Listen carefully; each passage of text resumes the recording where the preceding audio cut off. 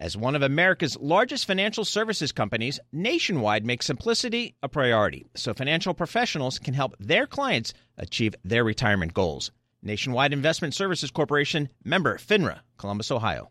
The countdown has begun. This May, 1,000 global leaders will gather in Doha for the Qatar Economic Forum powered by Bloomberg, held in conjunction with our official partners, the Qatar Ministry of Commerce and Industry and Media City Qatar, and premier sponsor Q&B. Join heads of state, influential ministers, and leading CEOs to make new connections and gain unique insights. Learn more at QatarEconomicForum.com.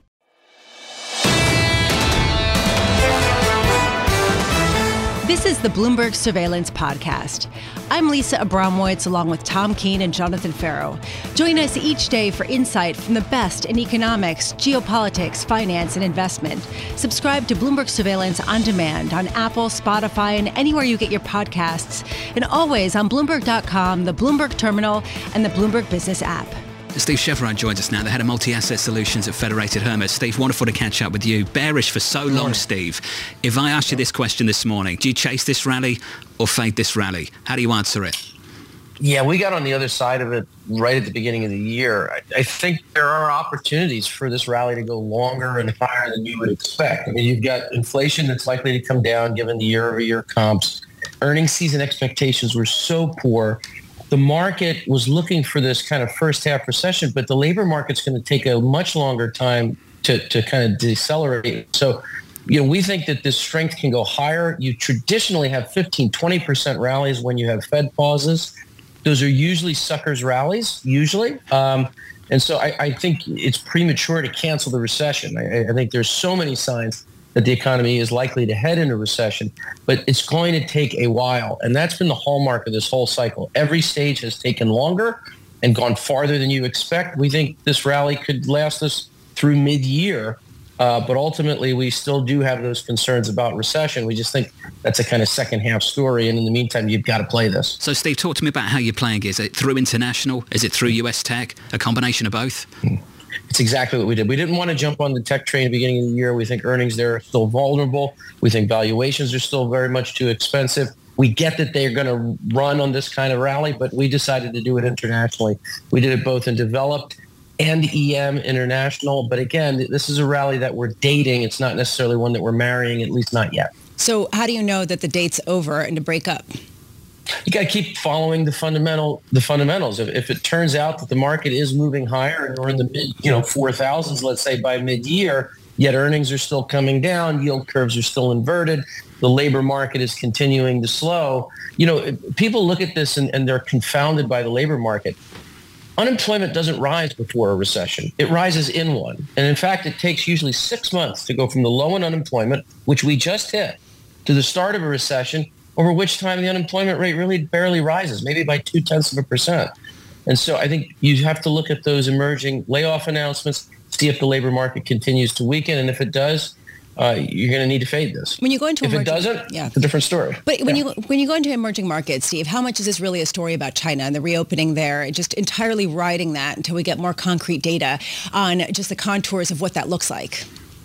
I mean, it's certainly a big part of it, but it's not the entirety of it. I'd say the other key factors here, you do have a Fed that's likely to pause. Emerging markets in general tend to do better when the Fed's not hiking.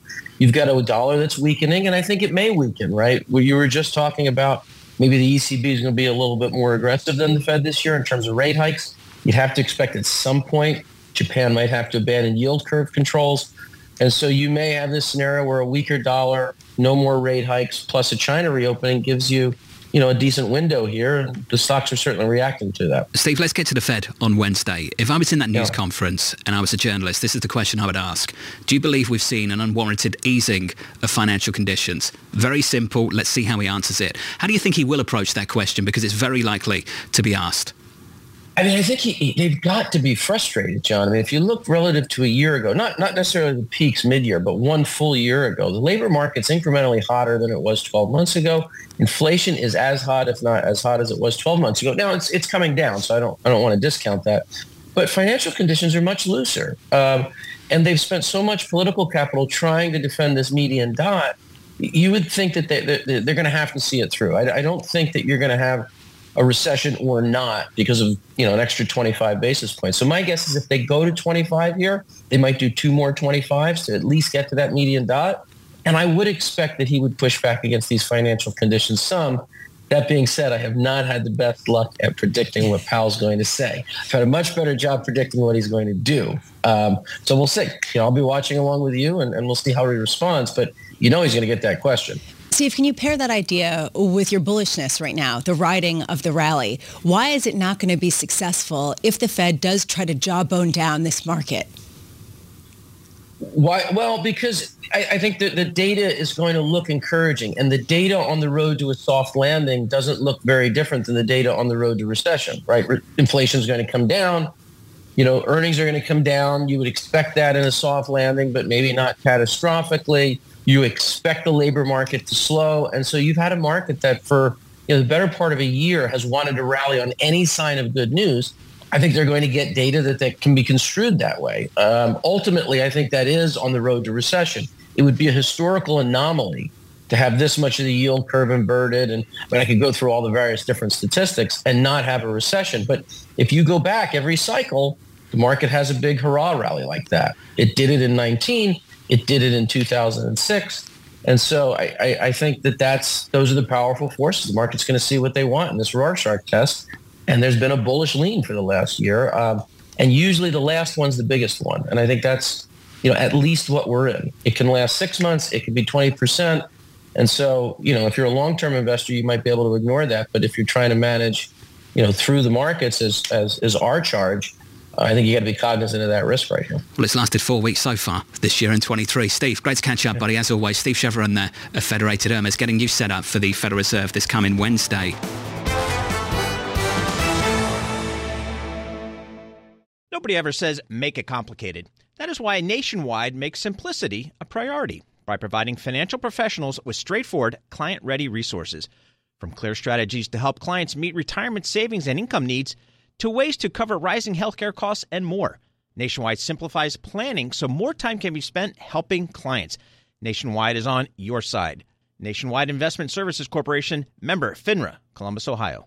The countdown has begun. This May, 1,000 global leaders will gather in Doha for the Qatar Economic Forum powered by Bloomberg, held in conjunction with our official partners, the Qatar Ministry of Commerce and Industry and Media City Qatar, and premier sponsor QNB. Join heads of state, influential ministers, and leading CEOs to make new connections and gain unique insights. Learn more at QatarEconomicForum.com.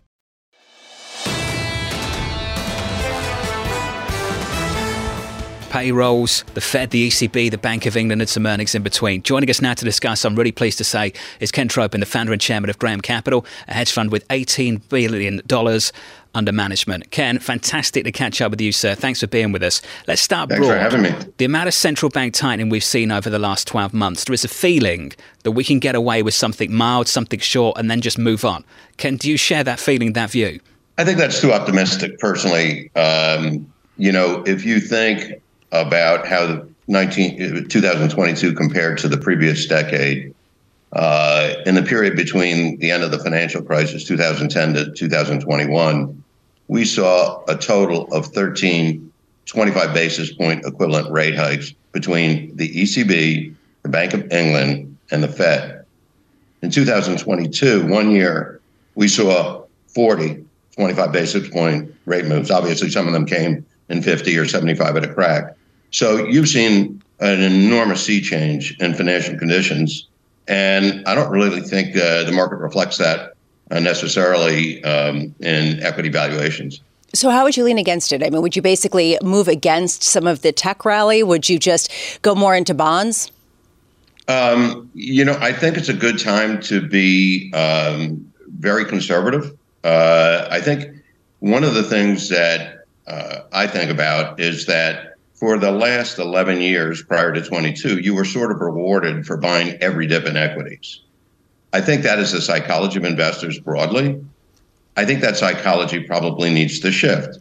I think a 10% rally so far this year in equities seems like, okay, there was a big sell-off last year and people wanted to get back in with the sense that the Fed was going to start easing in the second half of the year. We're not so convinced that they're going to ease in the second half of this year, and there's still a lot of rate hikes priced in between the Fed, the ECB, and the Bank of England. So I would be really cautious personally. What does it mean to be cautious, Ken, at a time when last year the 60-40 didn't work and, frankly, the bond component of the portfolio had the worst year on record if you look at certain denominations? Is this a renewed time of that being a haven trade, or is that still really a difficult area? I think that's a difficult area. I like the 2-year, you've got the yield curve really inverted here. And so I think to be in 1-year notes and be patient makes a lot of sense. As you said, last year was the worst year for a 60-40 portfolio since in 37 years. I mean, it's crazy. Ken, are you thinking inflation is going to be stickier than people anticipate? Is that what you're positioning for? Somewhat stickier, yes. I mean, it is definitely cooling, but, energy prices haven't gone down that much. They've come off their highs. But if you think about the world we're in, there's not any energy development in the United States. Green policies, which we probably need because of global warming, really discourage more energy development. So resources are tight in inflation. If you look at labor, certainly there's softness in tech and finance.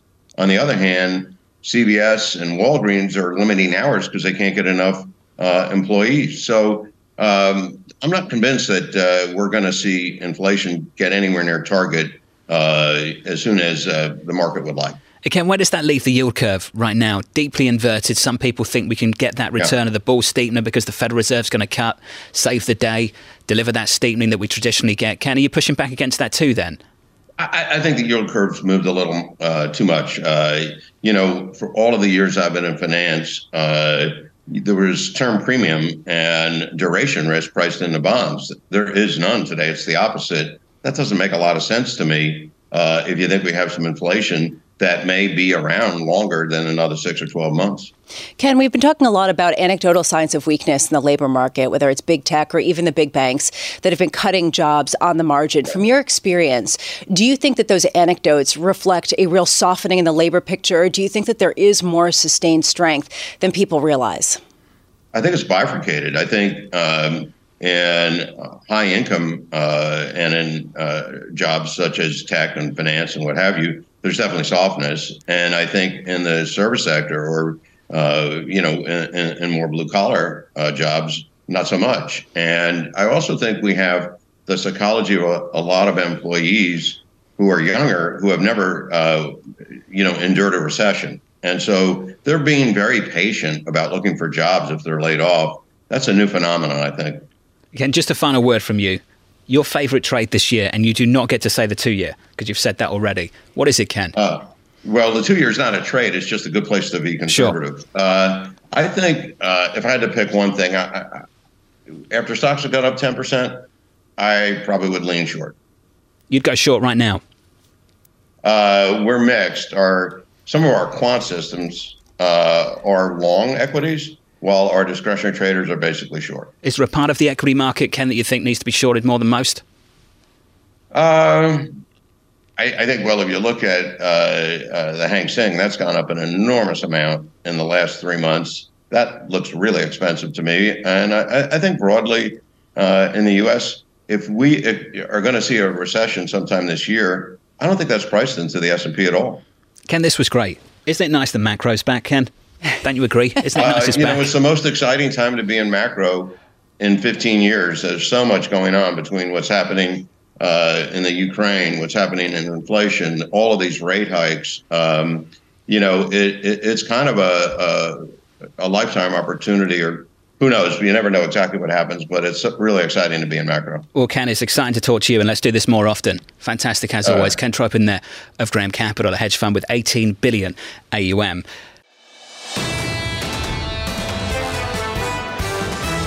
Lara Raim, the chief US economist at FS Investments, joins us right now. So, Lara, this is the question going into Wednesday in that news conference, if it's not addressed in the statement. The recent easing of financial conditions warranted or not? And Lara, I wonder how you think, one, he'll answer that question, and two, whether this market and market participants will actually listen to him.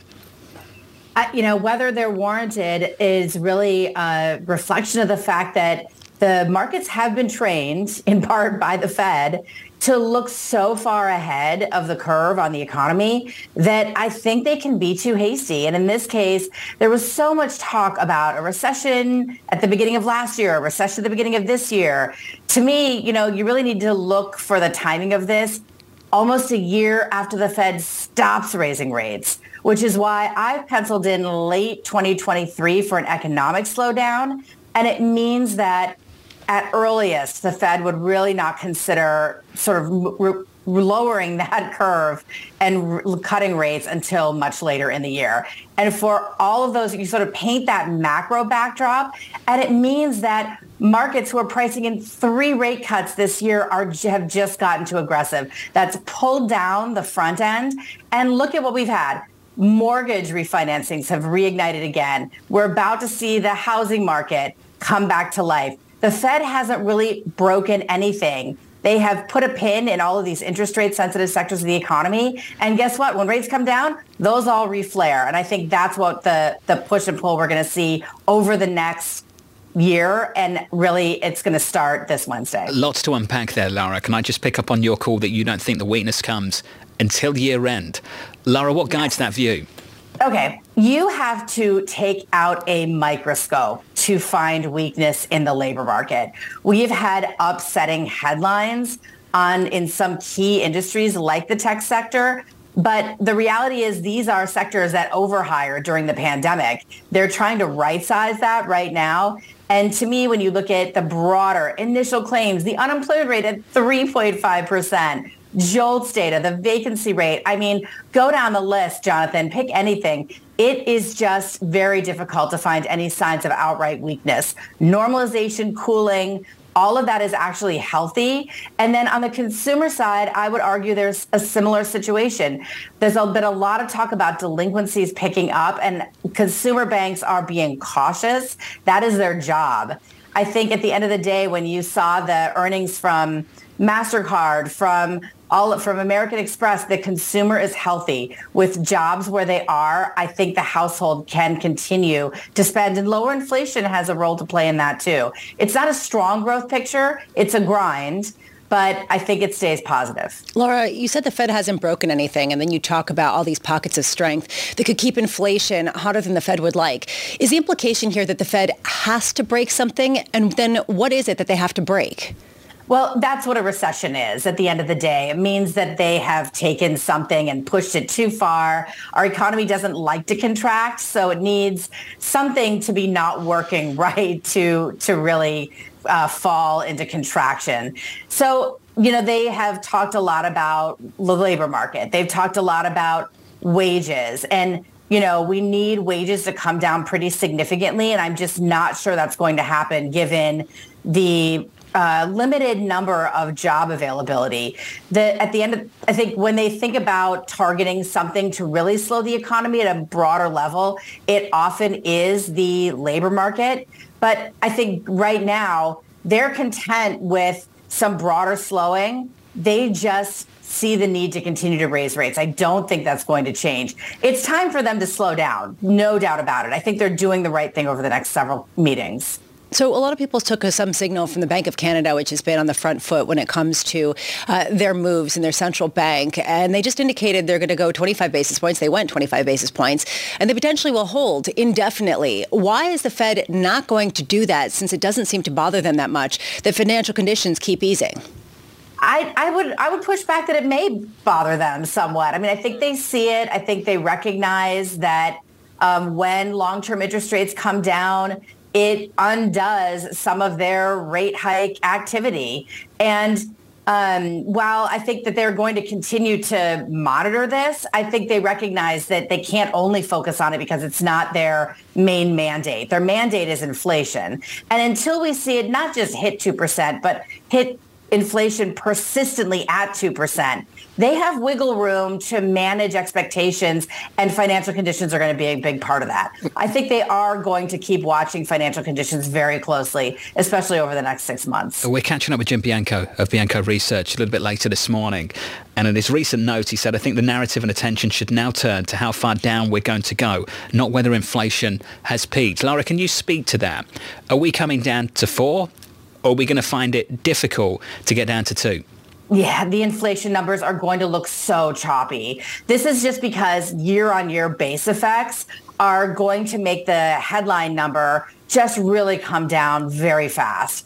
I think, we've now sort of contorted ourselves in the monthly CPI numbers of looking at, services, wages that are excluding shelter. I mean, we've gotten, I think, too micro on the CPI data. We need to step back and we need to include wages in that conversation. We need to include sort of numbers that are in the medium term versus just the near term. Inflation expectations are part of that too. And those have been stickier. So to me, it's really a more holistic inflation picture. And I think the Fed is going to be very focused on more than just one piece of CPI. And the labor dynamics are very critical to that. That's what their medium-term models key off of. Laura, what are you watching most closely this week in terms of the economic data, the Fed meeting, as well as earnings? I mean, nothing beats the payroll reports, Lisa. You have to pay a ton of attention to those. So to me, we're really going to end with a bang on that. I think the employment cost index numbers are going to be really important this week as well. It's fascinating. Nobody ever says make it complicated. That is why Nationwide makes simplicity a priority by providing financial professionals with straightforward, client-ready resources. From clear strategies to help clients meet retirement savings and income needs, to ways to cover rising healthcare costs and more. Nationwide simplifies planning so more time can be spent helping clients. Nationwide is on your side. Nationwide Investment Services Corporation, member FINRA, Columbus, Ohio. The countdown has begun. From May 14th to 16th, 1,000 global leaders will gather in Doha for the Qatar Economic Forum powered by Bloomberg. Join heads of state, influential ministers, and leading CEOs to make new connections, gain unique insights, and uncover valuable opportunities in one of the world's most rapidly rising regions. Request your invite for this exclusive event at QatarEconomicForum.com.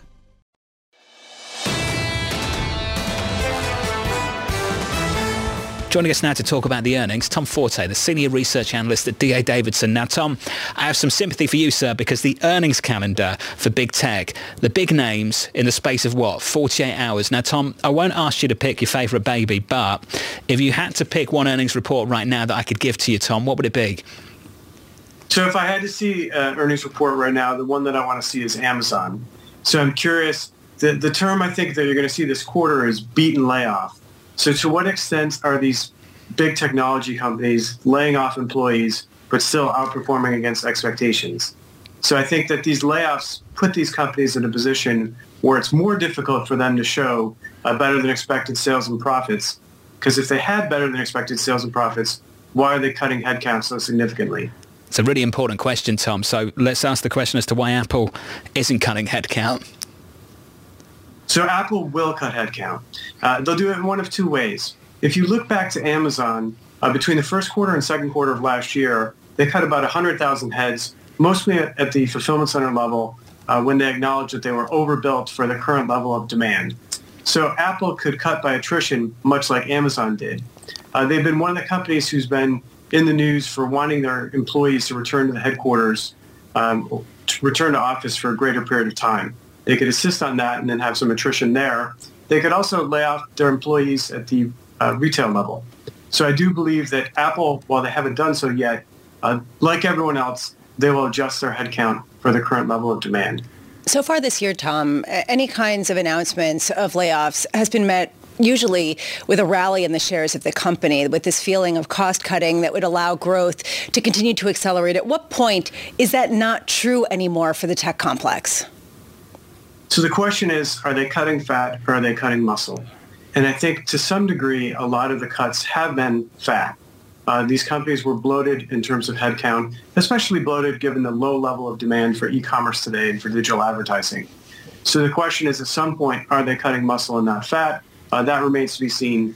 But I think that the reason you're seeing the stocks react favorably to the headcount moves is on the expectation that on a near-term basis, it'll result in higher margins on lower expenses. There are a couple different strains of ideas for the economy within these tech earnings. There's a business side, particularly with cloud computing and the spending that you've seen, or not, with the disappointing outlook from Microsoft, which potentially we might see repeated by Amazon's AWS. And then there's the consumer side, the consumer still buying and Apple continuing to be strong on that level. Which prong do you think has the greatest weakness? Are we seeing some of the bigger softening?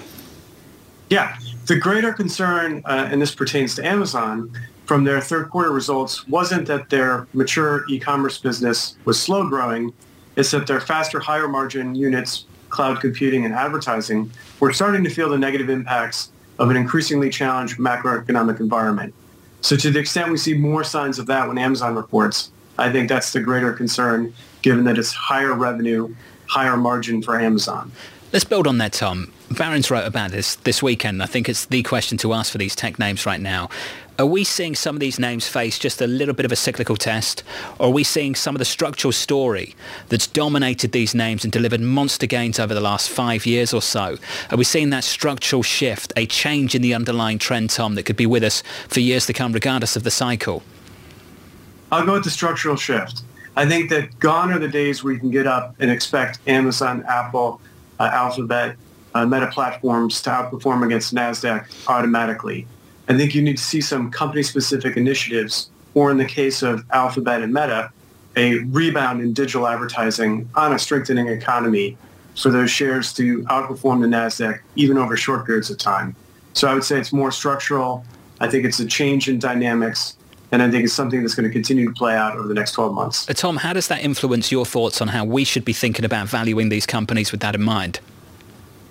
Well, the challenge for Amazon long-term is in order to maintain its premium multiple, they essentially have to outgrow the contraction in their multiple from an earnings standpoint, which is why you're seeing such a significant shift in focus to services, to higher margin efforts for Amazon. But the question for all these companies in big tech is, can they outpace the contraction in their multiple, perhaps by having their profits grow at a higher than expected rate? And I think it's going to be a challenge across the board. What's going to happen to the unprofitable tech companies? And I think about Snap, for example, as they report earnings tomorrow. Is this going to be the beginning of the end? All right, it's two things. One, the good news is that you're seeing a bid. So a lot of the companies this year are getting positive performance in their share price, even if you're seeing a pullback in some of their projections for earnings. But for the companies like Snapchat, for companies that are losing money today and maybe don't have a great balance sheet, they're basically in a race against time. Can they get incremental capital? Will the capital markets reopen before they run out of money? And in many instances, it's to be determined. Hey, Tom, this was great. Hopefully we can do this again later this week when these numbers start to drop. Tom Forder there of D.A. Davidson. Subscribe to the Bloomberg Surveillance Podcast on Apple, Spotify, and anywhere else you get your podcasts. Listen live every weekday starting at 7 a.m. Eastern on Bloomberg.com, the iHeartRadio app, TuneIn, and the Bloomberg Business app. You can watch us live on Bloomberg Television and always on the Bloomberg Terminal.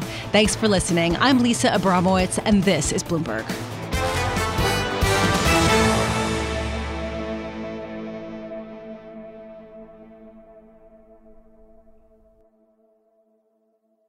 The countdown has begun. This May, 1,000 global leaders will gather in Doha for the Qatar Economic Forum powered by Bloomberg, held in conjunction with our official partners, the Qatar Ministry of Commerce and Industry and Media City Qatar, and premier sponsor QNB.